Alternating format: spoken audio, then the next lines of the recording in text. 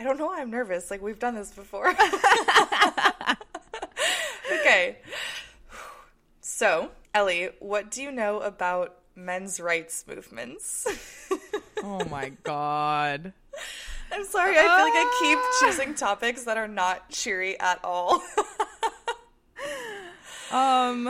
Oh my God. I don't know what I know about men's rights movements. I think I've ignored them a little because I think they're absurd.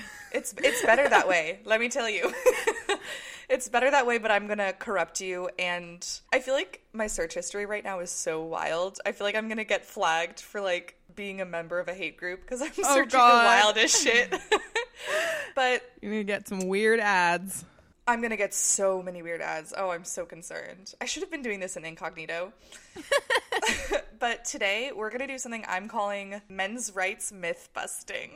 And before I explain what that means, we're going to watch a clip. So I'm sending this to you in the Zoom chat. Let's see. All right, our next contestant is candidate Ben Wyatt's wife, Leslie. Let's see what Mrs. Wyatt has baked up for us, shall we? It's actually Ms. Nope, and actually right now it's Mr. Wyatt. Leslie has her own busy life, and I happen to be an excellent pie maker, so we figured we'd switch it up a bit. Now, pack your suitcases, because we're going to a little town called Napoli in Italy. Free Ben Wyatt! Free Ben Wyatt! Excuse me, free me from what? From the tyranny of women. We are the male men. We are a men's rights activist group, and we are fed up. I'm sorry, what's happening now? Behind every successful woman is a man she has oppressed. First, Leslie Knope poaches her husband's campaign by making it all about her. Now she's forcing him to bake pies and enter a contest for her. Oh, wait, excuse me. I'm not forcing him to do anything. He loves to cook.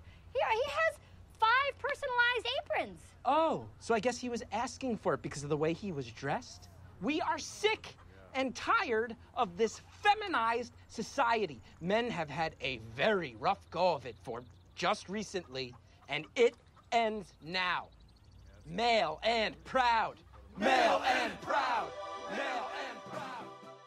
Male and proud. Oh my God. So I think that in Parks and Rec, one of the main characters, Leslie Knope, she can miss the mark when it comes to, like, white feminism and choice feminism. Mm-hmm. But I do think that scene does a good job satirizing men's groups and how these groups try to almost parrot the logic of feminism and, like, borrow credence from or piggyback off of the momentum of feminist movements.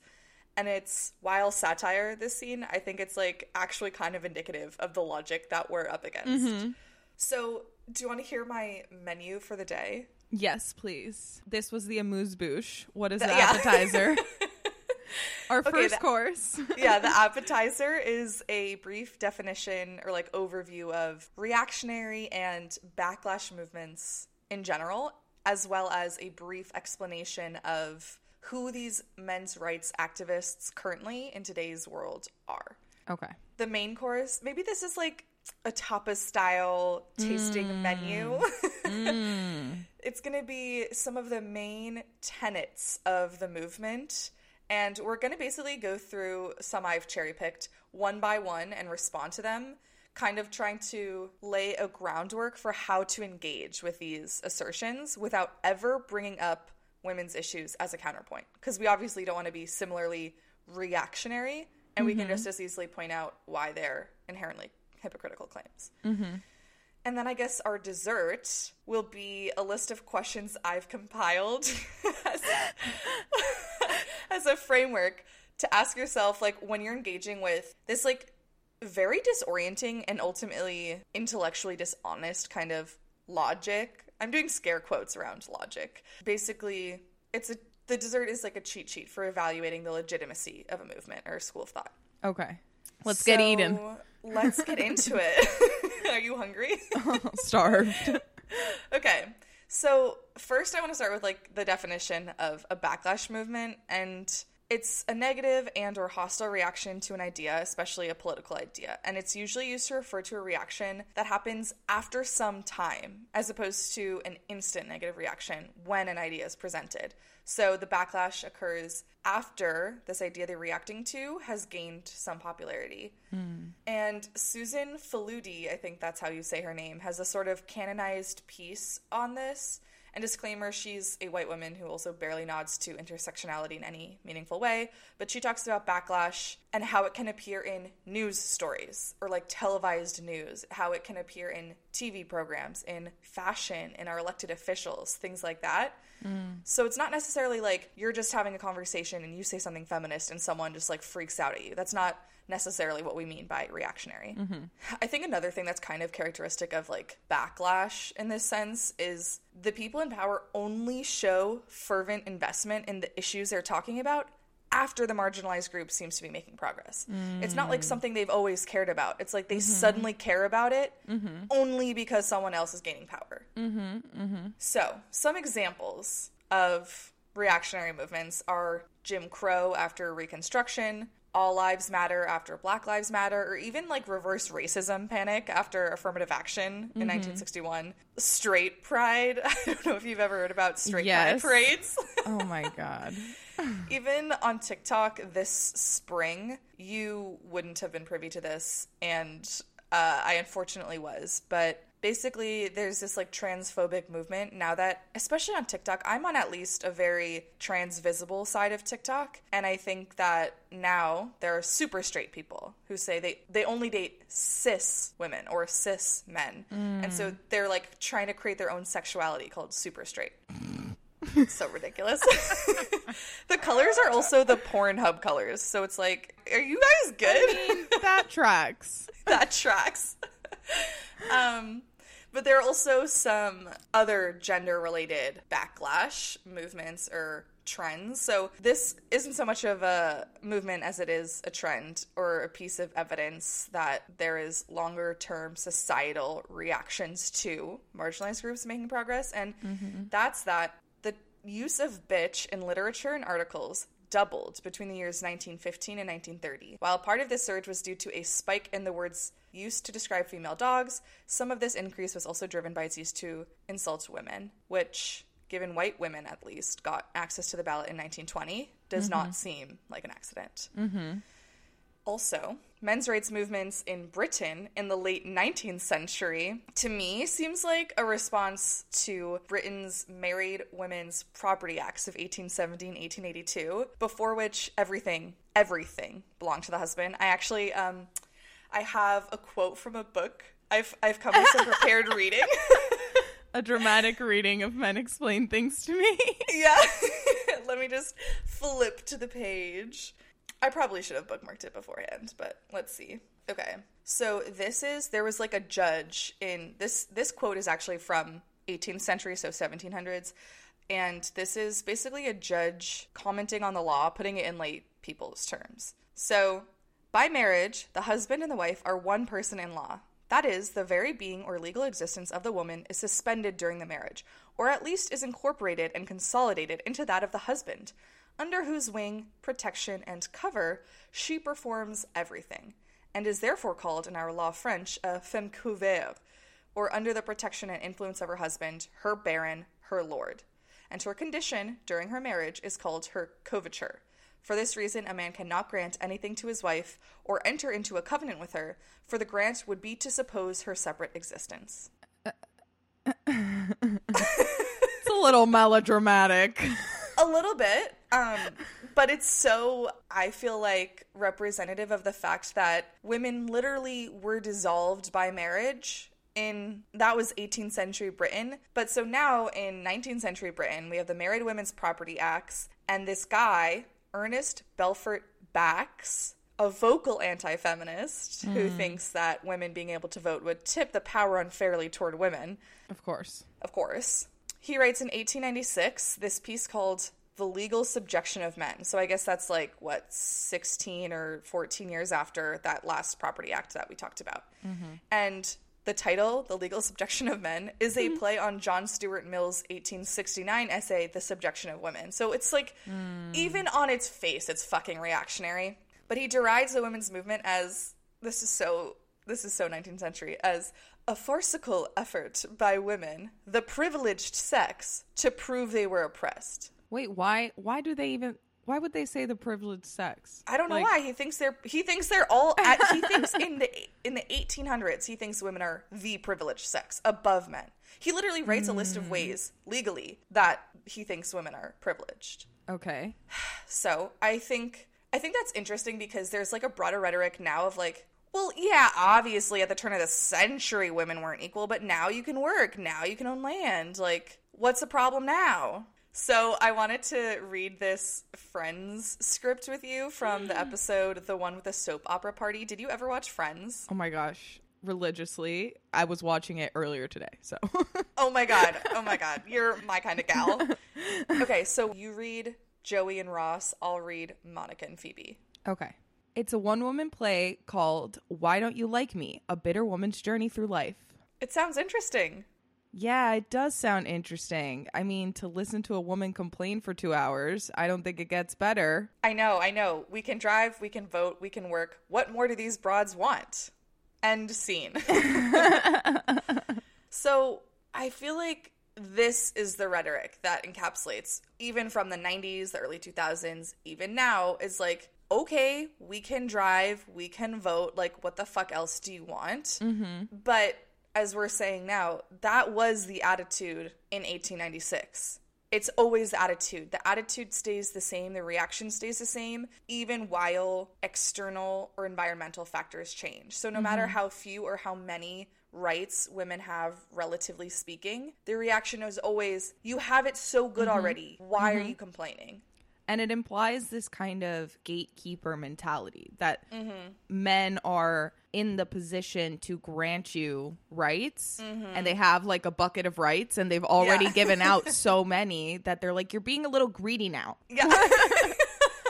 Rather than like, there's no bucket and you are not gatekeepers of rights. We already have inherent human dignity. You just choose not to see that. Right. Yes. Or recognize that. Yes. You're not handing out human dignity like incrementally. It's not benevolent or magnanimous of you to like grant us human rights. It's not like, that wasn't a favor. That wasn't nice of you. And it's not chipping off a piece of your human rights to give it to us. No. Everybody's got it. There's enough to go around. It's not like if I have it, you don't. No. They're big, the men's rights activists, the MRAs, as they call themselves. The MRAs are very zero-sum game minded for sure. Lots of scarcity mentality here. Yeah. I will say the tricky thing about engaging with men's rights movements, I know I just went through a bunch of different reactionary movements like Jim Crow and ALM and straight pride. The tricky thing about the like more gender-related or men's rights-related ones is that they sincerely make some valid points. Don't like throw up while I say this, but no, that's so cool that you just said that. I'm so interested to see what you're going to say. Okay, because I think that what they're bringing up is not, as they're calling it, discrimination, so much as it is a byproduct of a heavily gendered society that is toxic. Mm-hmm. And like, in that sense, men are disadvantaged, not more than women, but that's part of what makes it so confusing to engage with, I think, is like, they sometimes can make valid points, and it's ultimately not feminist to deny gender-based issues. So I think that's why it's almost important to talk about this, is like, this logic can be hard to confront and like work with when legitimate issues are being brought up. But I love those kind of conversations because I feel like a lot of men, and maybe particularly men that want to be a part of these communities, think that feminism is pro-women, anti-men, rather than pro-all genders, anti-patriarchy. And so when men say like, well, men are never allowed to express their emotions. I'm like, I know that fucking sucks. Let's go fight the patriarchy together. Or, you know, men don't get parental leave. I know that's horrible that you don't get to hang out with your baby when it's born. We should go fight the patriarchy. Let's do this together. I'm on your side, buddy. Right. But yeah, so I wanted to talk about all of those reactionary movements and the history of reactionary and backlash movements, because it's important, I think, to ground yourself in the fact that, like, this is a template that gets copied and pasted over and over and over again. It's across many centuries, many movements, in many countries. Like, this is in India and in Israel and Austria and the UK and the US. So many places. This is predictable and it's disingenuous, and I think that helps ground yourself. And unoriginal. Yeah. Ernest Belford Bax already said that like 200 years ago. Copycat. Yeah. So now I want to talk about basically the main distinction between men's rights and feminism, and like who these men's rights activists say they are. So they're fundamentally a misogynistic movement that thinks feminism and women have corrupted society. Some of its foremost leaders, like Paul Elam, think that women's only power is pussy. He thinks that men have built nations and cured diseases, but women don't achieve anything. They think that men have unique issues that are somehow not linked to or resolved by feminism. They think that feminism doesn't care about them or excludes them, or would simply be unfairly tipping the scales in favor of women. And they say things like, the feminazis have infiltrated institutions and there's been a transfer of rights from guys to girls. So, like, back to your whole bucket thing. Again, like, the rights, there's only so many rights, and two people can't share them at the same time. Also, I don't understand how, as a society, we're totally fine with people saying Nazi attached to things. Like, God. Grammar Nazi, feminazi. I'm like, do you understand that is so fucked up? It's so fucked up. No, it's so, I don't know. It's so messed up and insensitive and not at all surprising. I would like a linguistic history on when the word Nazi started getting used that way, like attached to things. We need to talk about that. I can't wait to research. So, to prepare for this episode, I watched this documentary called... I don't know why I thought you were going to say, I went undercover on Reddit. Why didn't I go undercover on Reddit? I have infiltrated the chat rooms. Well, I mean, with the feminazis infiltrating institutions, I might as well infiltrate the chat rooms. It's also, I think it's funny to simultaneously say women achieve nothing and also that we somehow have the power to corrupt all of society. Like, which one is it? Oh, the hypocrisy. It is in every single quote that we'll go through. The hypocrisy is insane. So, to prepare, I watched the worst documentary I've ever seen. I cannot discourage it more. Okay. It's called The Red Pill Documentary. Literally the most intellectually dishonest, shallow piece of garbage I've ever seen. I am so upset with it. I also watched it. I did not realize how it was going to resolve. And had I known, maybe I wouldn't have watched it. Mm-hmm. It ends with this feminist documentarian saying she's no longer a feminist. So she starts as a feminist and then talks to a bunch of men's rights activists and then says, feminists seem kind of unreasonable sometimes, and men's rights activists actually bring up good points, and like, why aren't we listening to them? She never interrogates them on their violent and disgusting misogyny. I have no idea what kind of feminism she subscribed to before, but it clearly was some like deficient version that didn't solve for a wide range of gendered issues. If like hearing about men's issues like made her stop calling herself a feminist. I'm sure that, like, I don't want to invalidate however she's feeling, but you describing this documentary and it ending with this, it almost sounds like she's being held hostage. Yes, it does. And then she's like, now I see the error of my ways. I mean, I will say some of the most disgusting men's rights activists like really campaigned for it. And I'm not saying they funded it, but it is like a little fishy of a situation. I would not be surprised, but...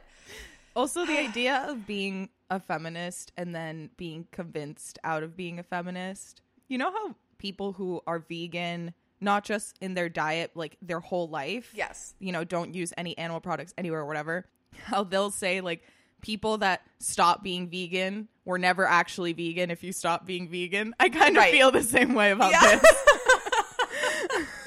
It's exactly that. Yeah, that's a perfect way of putting it. Is, were you ever feminist? Like, did you ever even know what that meant? Mm-hmm. The point of me bringing up this documentary, beyond the fact that we'll be talking about some of the points the MRAs in it make, is I do think that if you're not careful, men's rights logic can confuse you into legitimizing their movement. And even if you're a self-proclaimed feminist, it's very disorienting. So let's go through their main tenets. We're going to zoom out. As I mentioned, some of them are legitimate claims. So we're going to try and invalidate the claims, but we'll either talk about how the MRAs themselves aren't solving the problems that they're identifying or are making those problems worse. Or we'll talk about how feminists are already solving for them, so they're not really proving that feminists are the root of all evil, more just kind of like legitimizing the necessity of feminism. Or we'll talk about how they are illegitimate claims and they're, stupid. Okay. So, main tenets. I broke them out into 3 categories, and we'll go through like 1 or 2 claims per category. There's life expectancy, sexual assault, and family court. We're going to start with life expectancy. The first is just like generally, men don't live as long. That's like a big thing in the men's rights community, is like, how can you say you're discriminated against when our life expectancy is like 6 years shorter? That, to me, which is like, those feel like parallel lines. Yeah. they do not cross. Like that life expectancy and discrimination are just 2 very different things. Like, I don't understand where the connection is. No. It literally does not make sense. This one guy in the documentary, Fred Hayward, he is the founder of Men's Rights, Inc., uses a lot of catchy language to convey this point. That's another, I think, warning sign. When people are using catchy language, like, turn on your alerts. One of the things he says is, one of the fundamental theories of geometry is that the difference from point A to point B is the same as that from point B to point A. And he's saying that to say, like, if you think we can't understand women's issues, then you can't understand men's issues, which is, like, true, but that doesn't mean women aren't oppressed. Like, the difference between me and the CEO of my company is just as vast as the difference between the CEO and me, but that doesn't mean we have equal power. That's just a stupid sentence. Yeah, this is the thing, is like, they're trying to legitimize themselves by saying the fundamental theories of geometry. It's like, well, that's nice. That's irrelevant. Again, geometry and men's rights, 2 different things. They're trying to sound intellectual. They're trying to be like, well, I've studied the theories. And it's like, okay. Also, do we know, like, genuine question, why men have shorter life expectancies? I'm pretty sure it's not because at 60 women come in and, like, murder them. So yes, we do. It's basically tied to male hubris, because those who are clinically depressed don't reach out for help and have higher suicide rates. We're going to talk about suicide in a second. Men are also killing each other. Most victims of murder are men. Most murderers are men. And they also might not go to the doctor. Sort of similar with depression. They don't go to the doctor until their health condition is really severe. I think those are like the biggest reasons. But so those are all, to me, reasons in favor of feminism. Because those are all issues that the patriarchy is puppeteering.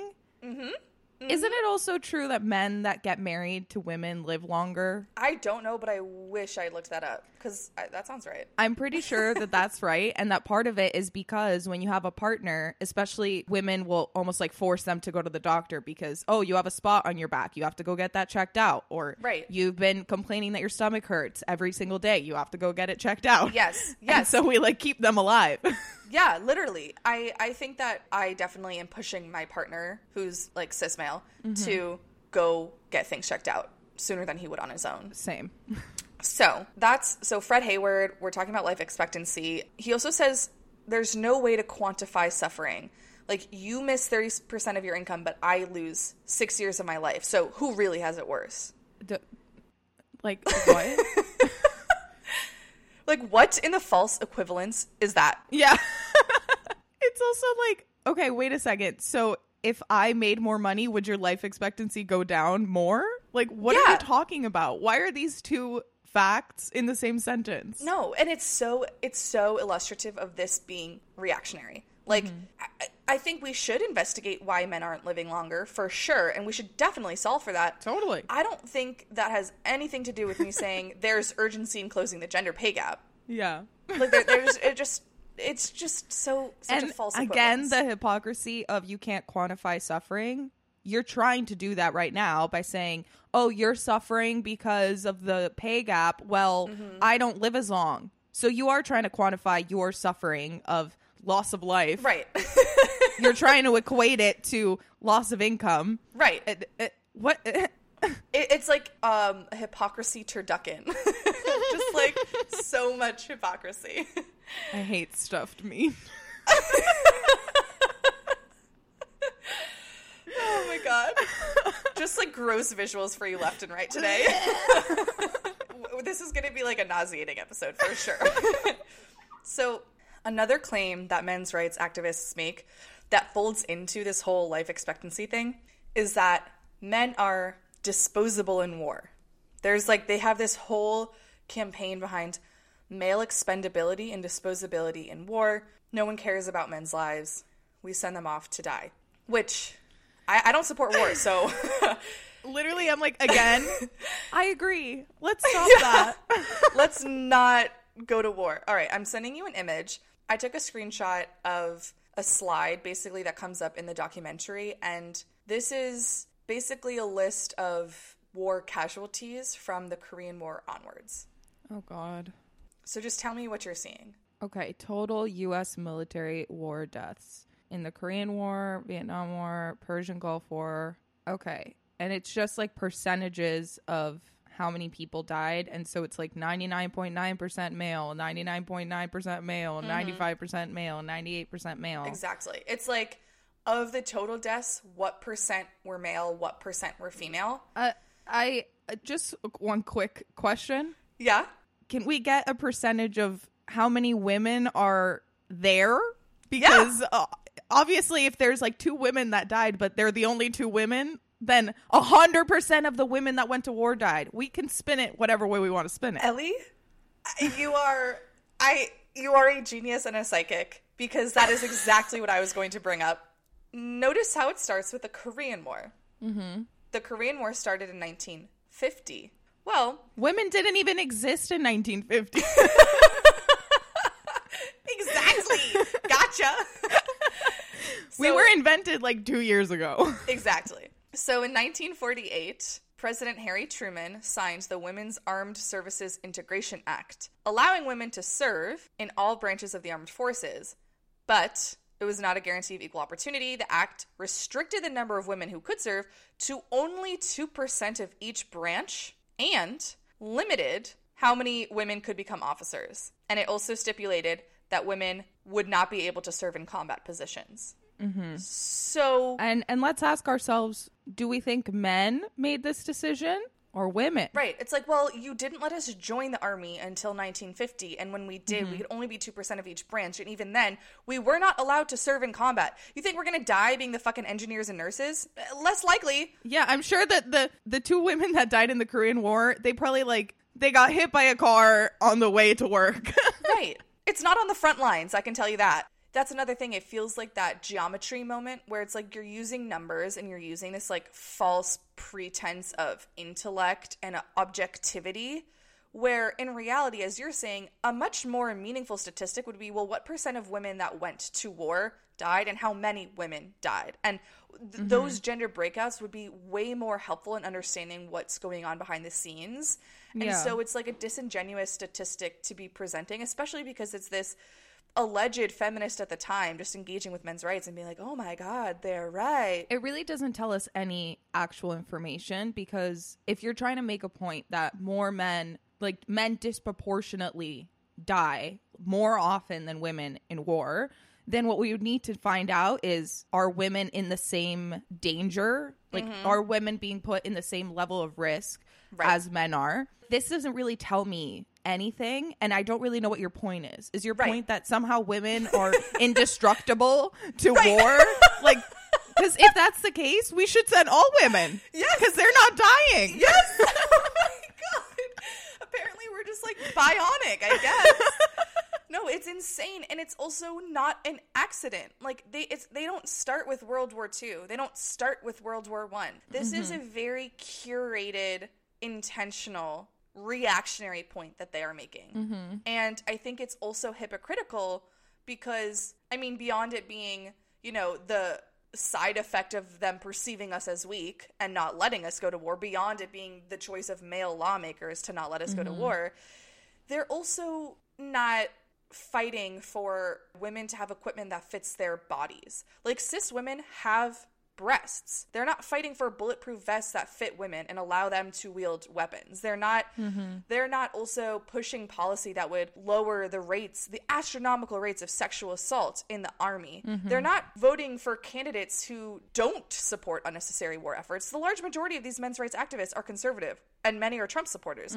So it's like, if you sincerely believe that the number of men dying in war is a huge problem and you think we need to send more women to war, you would make it easier for women to go to war. Yeah. Or you wouldn't have us go to war. Like, if you actually thought men dying at war was a problem, you would be doing things like that. But in reality, when women bring up sexual assault, they're like, you know what? Just because you regret sex doesn't mean it wasn't consensual. Or when women say, you know what? I actually need a vest that fits my breasts. They're like, see, you're fucking weak. We always told you were fucking weak. Like, that's the response. So it's so hypocritical in every possible way. Yeah. I feel like these are also the same men that say women and children in the same sentence. Like, women are the same as children. And they're like, we must save the women and children, but also send more of them to war because it's not fair. We're dying more. It's so stupid. And actually, they do bring up in their Reddit threads, there are so many subreddits, they bring up women and children as another example of how men are discriminated against. But again, that does actually feel to me like a byproduct or a side effect of you thinking women are weak. I mean, think about how, oh, you're such a little bitch, you're such a little pussy, oh, you throw like a girl, you cry like a girl. You very much describe weakness in female terms. You synonymize the two, and then you're mad when your own policies reflect that. Like, it's not evidence of anything except we need feminism. Pick a lane. Pick a lane. All right, next claim that folds into life expectancy is that men are more likely to commit suicide. So can you just like click on this link and read me the title of this Reddit thread? Suicide rate for men reaches its highest level in 2 decades. I think on its face, that is a huge problem, right?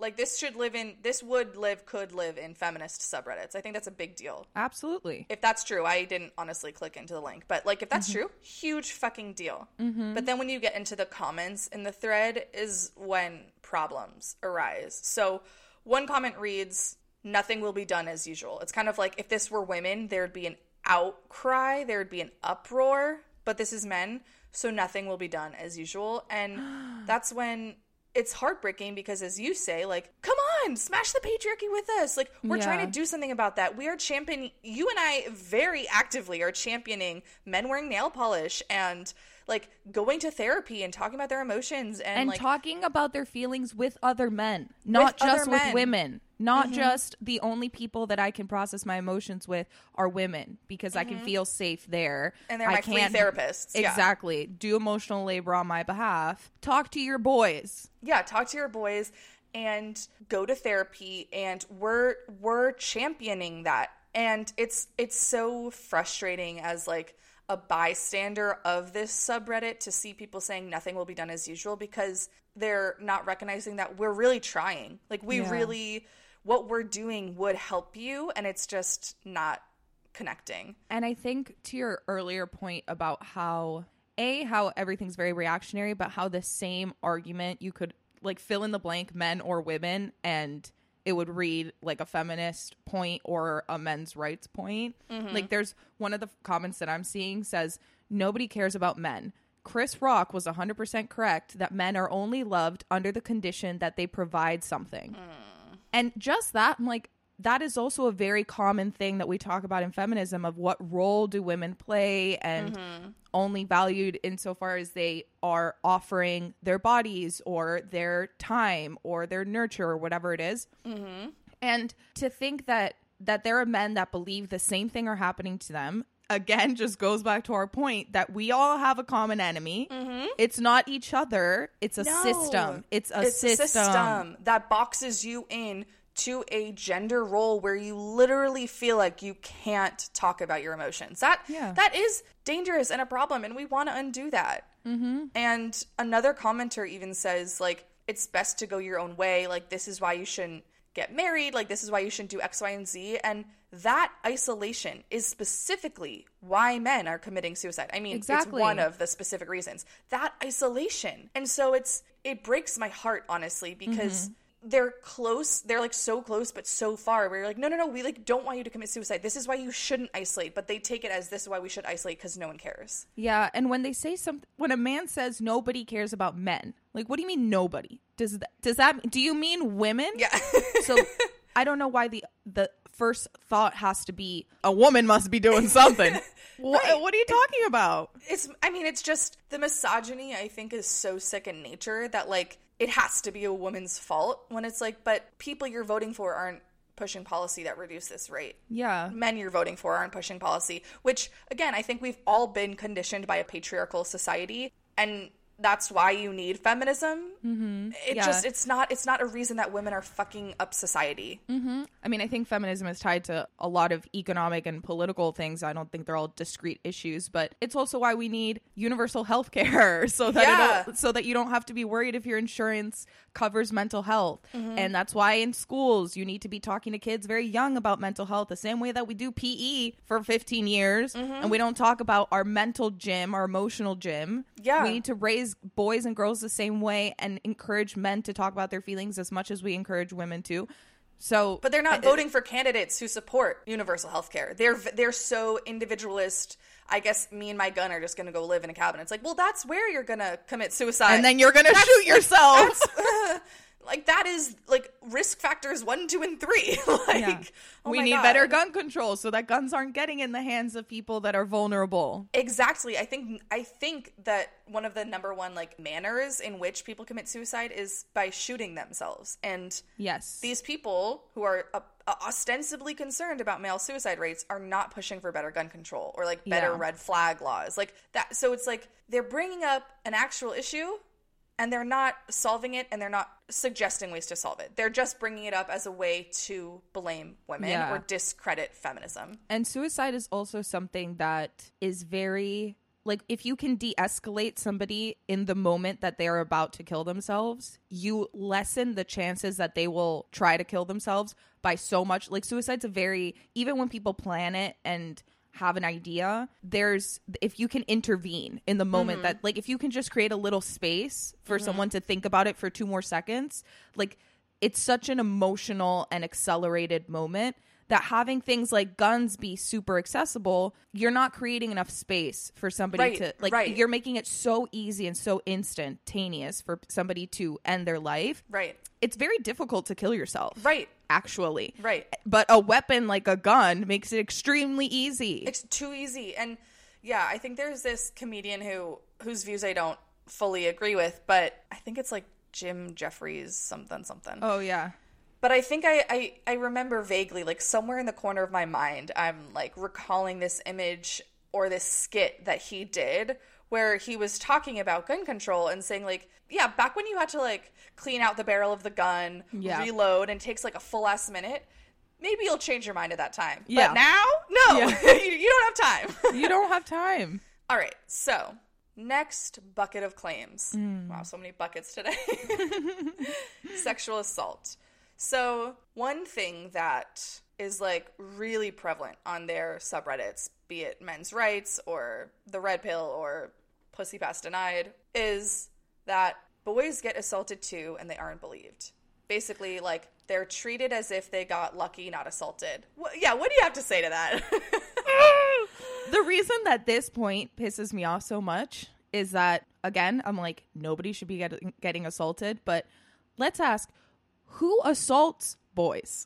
Good question. Other men. Yes. So it's, again, the statistics thing of, well, all these men are also getting assaulted in prisons and little boys are getting molested, and how much of it must be unreported because of the shame of a man being assaulted. That's all horrifying. But when you look at almost every single assault, rape, molestation is happening from a man doing it to someone else, whether that person is a woman, a man, any gender. So the problem is still, even if men sometimes are victims of this, men are the perpetrators of this pain. Right. And so the problem is still toxic gender roles and the inability to express your sexuality healthily, to have talked about it earlier, to be vulnerable, to go to therapy, to have other outlets. Like, that's still the problem. And feminists are trying to end assault. They want to push more anatomically correct sex ed from a younger age. They want to have the language of consent show up, not about sex, but even about, like, if someone wants to hug you and you don't want them to, you can say no. Like, that language of consent, they want to show up earlier in education. And those are policies that they're pushing. And a lot of men's rights activists are pushing abstinence only, which, when you look at the data, doesn't work. Yeah. And so it's just like, yes, boys are getting assaulted too, and not believing them is horrible. And so let's deconstruct those gender roles. Let's push better education. Let's push the language of consent. And instead, they preach abstinence only. Instead, when women get raped, they say, just because you regret it doesn't mean it's rape. It's like, okay, if you care about believing assault, care about believing assault. But you can't cherry pick what works for you just because you feel like discrediting feminism. Yeah, I mean, I think this whole episode is just the patriarchy fucks us all. Like, it always does. That's the title of this episode. The patriarchy fucks us all. Like, that's all you're confirming. Every point that you've made so far of these men rights tenets, I'm like, you're just confirming what we're already saying.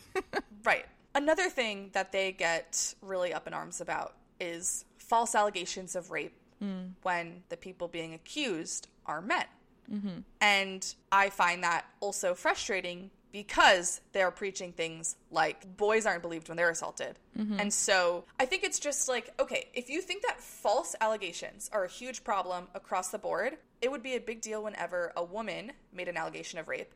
It would be a big deal whenever a boy made an allegation of rape. And it would be a big deal whenever any crime happened.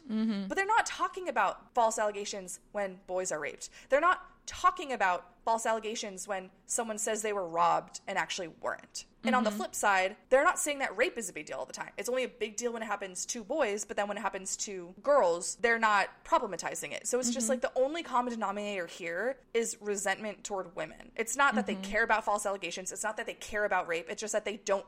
It's just that they're resentful of women. That's the only common denominator across all of these claims that they make. And I mean, I don't think false allegations should be made. Of course, especially when we live in a society that has a punishment-based justice system. Because when people say, like, oh, you ruined a man's life or whatever, going to prison is horrifying. So, of course, that would ruin somebody's life. And if they didn't do what they were accused of doing, it's even worse that they're there. Right. I don't think anybody should be in prison.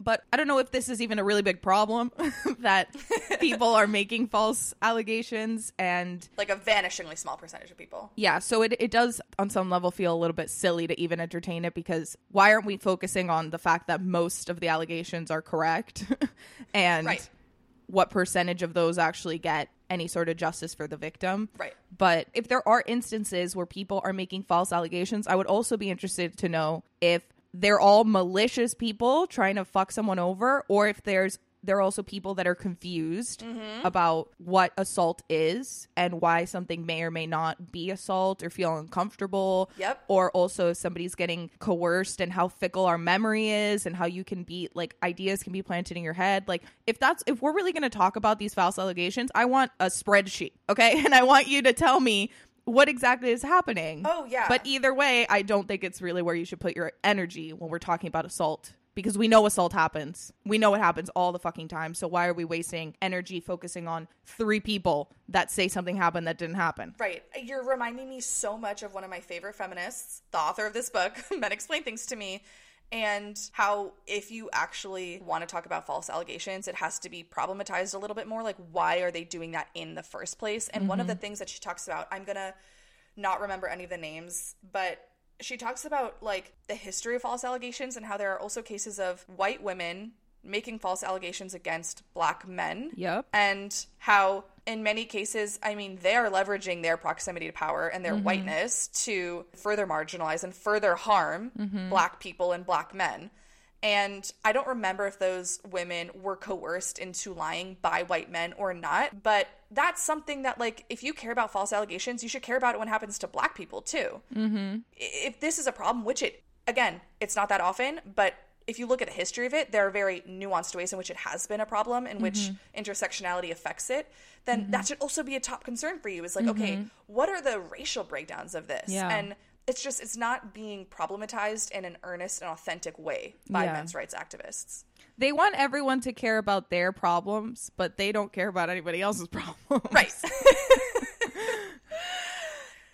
Exactly. All right. Our last bucket of claims, family court. So, one thing that they say is men are discriminated against in family court and lose custody of their children. Again, this is something that I also feel like at least partially is a byproduct of gender roles, where women were previously relegated to the home and not allowed to enter the workforce. So we have these ideas that women are better parents who can cook and clean and nurture and whatever else.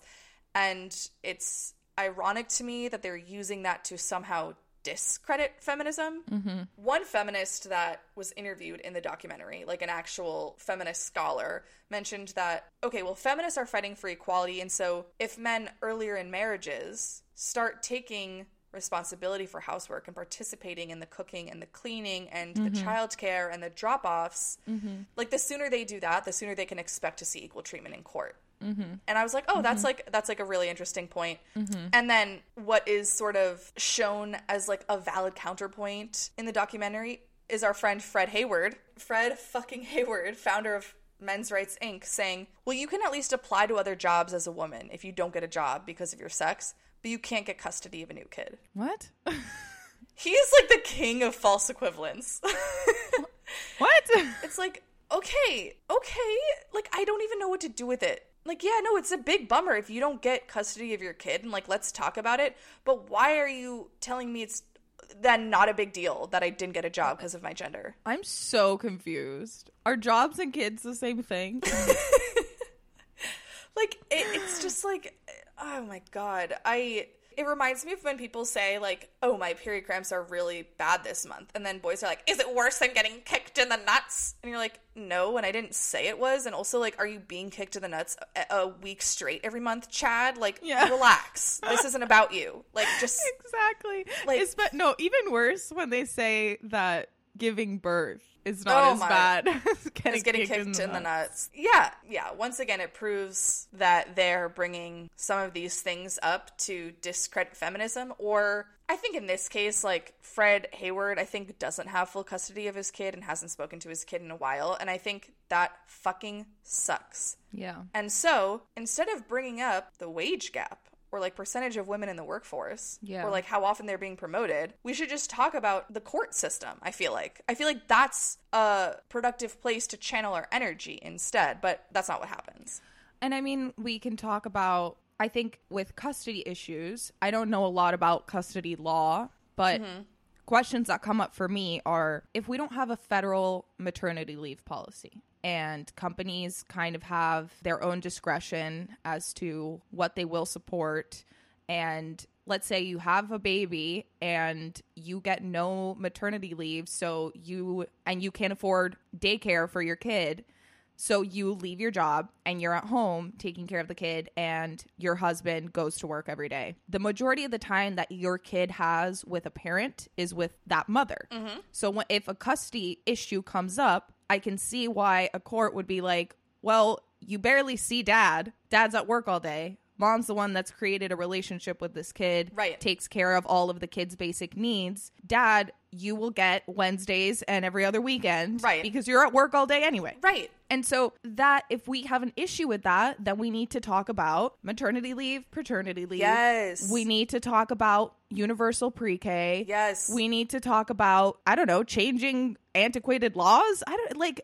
It's like we forget that all of these laws were written and passed by someone, and we can undo them and change them, and they're not just these testament things that they're so fatalistic about it. Like, yes, they're like, we're discriminated against, and and there's nothing we can do about it. And that's kind of where they sit, is this like fatalist view to disprove feminism or the need for it without actually proposing solutions, when in reality, if they wanted to solve this problem, it feels like, okay, as you're saying, let's talk about this network of laws, some of which disadvantage women and then some of which disadvantage men. But if we're at point B, which is men being discriminated against in family court, we need to talk about how we got here, which is also talking about point A and maternity leave laws and all of those things. Like, we have to talk about the whole ecosystem. Yeah, and the legal field is extremely male dominated. So defense attorneys, prosecutors, judges, there are way more men in that field. So if you as a man have a problem with how things are run in the justice system, look to your fellow men. Don't look at me. Don't look at the mom that's like, oh, sorry, I got custody of my kid. Like, right. Like, okay. So another thing that they bring up is men having to pay child support for children that aren't theirs. what? Like, oh my God. Wait, what? You should be confused. This is the most confusing thing I've ever heard of. Basically, I mean, like false allegations, I think this almost never happens. There's this like one law in Michigan that says women who have children and want to receive welfare benefits have to name a father of the children. But the father gets notified to show up in court, and then if they miss a certain number of court dates proving they aren't the father or whatever they want to do to get out of paying child support, then they're locked in. Even if later, after missing all those court dates, a DNA test proves that they're not the parent. Okay. And so I tried to call so many like lawyers and so many child support offices in Michigan, and I couldn't get in touch with anyone, and I can't get any statistics on how often this happens, so I don't know. I have to assume it's small. I've only heard of 3 in all of the research that I did. And you know more about, you know, the punitive justice system than I do. But this feels like, okay, maybe the problem here isn't that like, men are discriminated against, boo-hoo. It's that maybe women shouldn't have to name a father to get welfare, or like maybe you shouldn't be penalized for missing a court date that you weren't notified of. Like one case was this guy was in prison when he was mailed the notification, so he missed his court date. So you shouldn't be penalized for that. And like that feels like a kind of justice system agnostic problem that like if we take a few steps back, we can get out ahead of it and nip this issue in the bud. Yeah. This is a byproduct of like the justice system being bad. This isn't a byproduct of women hating men. Couldn't have said it better myself. Yeah, and it's a huge problem, like notifying people that they need to go to court. People miss that stuff all the time. People move and you don't have their address, or the court date is in the middle of the day and people have jobs. Right. There's so many reasons why somebody might not show up to court. But even before then, it's why would a woman need to write down a man's name anywhere? And it's really just because the welfare system doesn't really want to give you that much money. So if they can force a dude to pay child support, then they don't need to give you that much money. And that's because the government doesn't care about its citizens. So this also goes back to the patriarchy fucks us all. And capitalism fucks us all. Oh, 100%. I mean, because these are the same people who are like Reagan stans, right? Who loved Reaganomics. And Reagan was the one pushing absolute falsehoods about the efficiency of welfare support. He said something like, oh, it takes $2 of government money to deliver $1 in welfare or something. What does that mean? He was like, for every $1 we give to a woman with, let's say, 2 children or 3 children in welfare support, it actually takes us like $2 of overhead and like secretaries, and it's not true. It took like 12 cents per dollar. It was something like that was so facially untrue. And he starts this whole welfare queen's myth. And it's like, if you don't want to end up paying child support for a child that isn't yours, beyond just caring about the justice system changing, yeah, you should also care about welfare, but you're Reagan stans. And so you made this bed, you know? And so I think it's really frustrating. This article also about this specific case I mentioned where someone was in prison when he got his letter. His name is Carnell Alexander. And the article, it's an article on like ABC13.com. So it's not like the fucking New York Times, but it's also not like mensrights.com. Like this is a local news outlet, and it says, Alexander says the law needs to be changed. So when this happens, as it often does, other men don't become dad by default. They have no footnotes. I'm like, what law? How often? How do you know it often happens? What the fuck are we talking about? And you know that people heard dad by default and probably put it on a fucking bumper sticker. Ran with it 100%. So this did happen, I guess, to at least 3 people over the past, 10 years in Michigan. And so there's this article, Men Outraged Over Paying Child Support for Kids Who Are Not Theirs, whatever. So again, as we've talked about, this feels hypocritical because the problem they're identifying is an overly punitive court system, and then their solution in this article is more punitive. They literally say that lying and deceiving is wrong and needs to be severely punished and legally punished. And now people have just ran with this article and, like you just said, dad by default, and this issue as if it's happening all the time. Mm-hmm. And as if it's proof that men are discriminated against without showing any systemic cause, without managing to map this onto a broader trend. They're only pointing to these isolated incidents.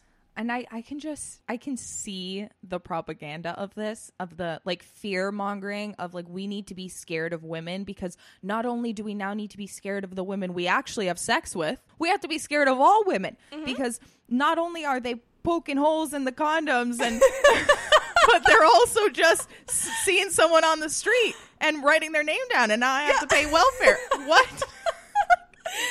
It's literally insanity. Just how quickly this spirals. And the other thing that also makes me a bit sad is just it just lays bare how insidious their motivation actually is, because they're not doing harm reduction in any way. And I think it exactly highlights that it's not a solutions oriented approach, and that it's very much just focused on these tiny random things that happen that are affecting men in a negative way. And if they really cared about children getting the money that they need to be thriving members of society and have food on the table, the focus wouldn't be on these weird little edge cases. And if we fixed the greater system, those little edge cases would get solved as well. Right. But if we fix those little edge cases, the greater system doesn't get solved, focusing on false allegations of sexual assault, making it harder to prove sexual assault so that false claims don't go through and accidentally send people to prison. That will make it harder for everyone that actually gets assaulted, including boys, to get any sort of justice. While if we make the system at large serve victims more and account for why people commit sexual crimes, it will solve the false allegations problem exactly. too. It reminds me of bell hooks from margin to center. When you solve the problems on the margin with in terms of marginalized groups, not edge cases, but when you solve the problems that, let's say, for example, a marginalized group like women are facing with sexual assault, and make it easier for victims, you sweep up in that process all of the boys who are being assaulted, and you solve that. Yeah. So it just they don't have that solutions oriented margin to center philosophy that would have legitimate impact. Mm-hmm. And another thing that I think with this whole family court thing that's a little hypocritical, I do think people contain multitudes, so do movements, multiple things can be happening at once, but there is this thing that nags at me where it's on the one hand, you say you never get custody, ever. And on the other hand, you're we get too much custody. We have to pay for way too many children. And it's what?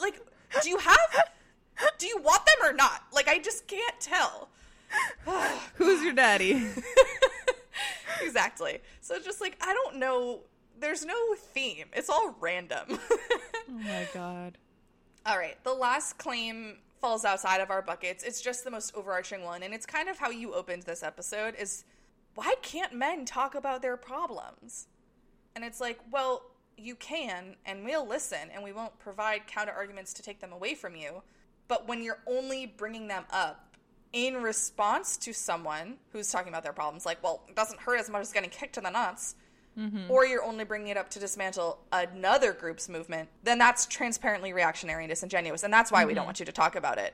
But they're always saying things when we talk about men's issues, people get hostile, and it's and how do you react when marginalized groups talk about their problems? You also respond with hostility. Yeah. So why do you feel you are deserving of a different treatment than what you extend to people that have not even trying to quantify suffering or pain or subjective experiences?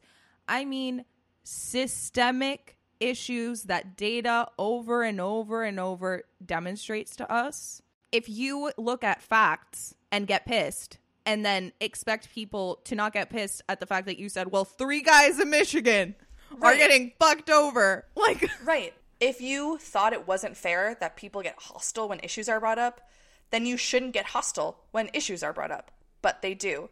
So, I also have a quote that I think kind of goes hand in hand with what we just said, where if you decry hostility, then don't be hostile, you know? And so this is a quote from Rebecca Solnit's The Mother of All Questions. And she says, in response to some feminist tweeting about, I think it was Gamergate, someone then responds, "Go fuck yourself, you stupid cunt. Gamergate is not hating on women." And it's just like, okay, this is Rebecca Solnit talking now.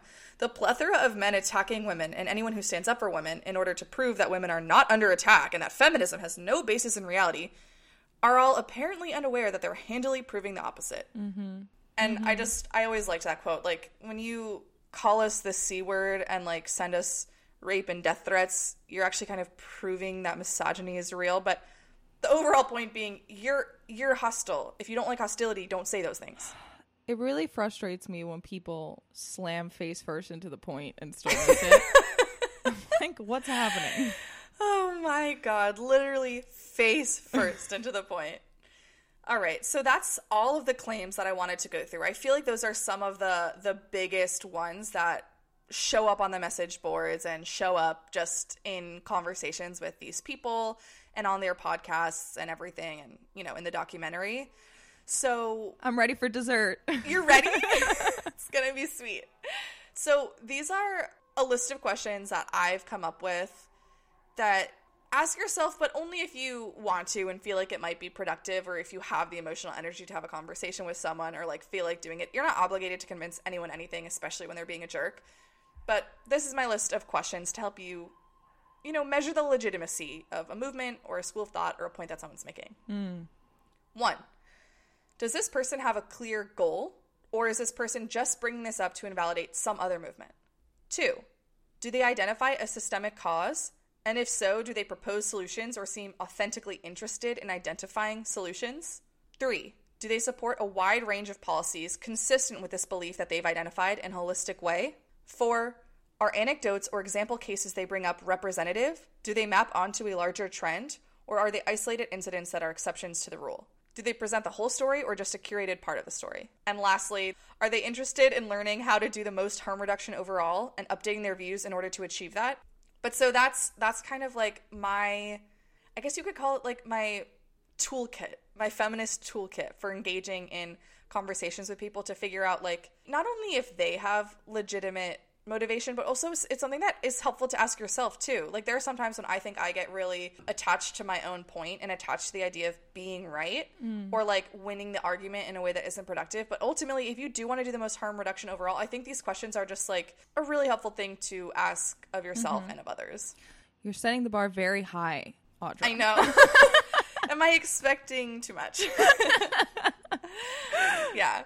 But so that's men's rights. That's the toolkit. That's the points and the debunking of the points. And yeah, just because your life has been hard doesn't mean we live in a matriarchy. I hate to tell you, but that doesn't mean your life isn't hard.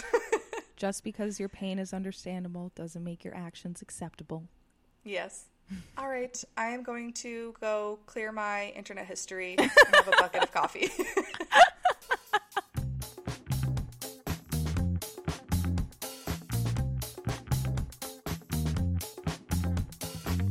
Culture Colander is produced by Elisa Nolasco and Audra Fitzgerald. Show art by Angela Cho and music by Santiago Hervella.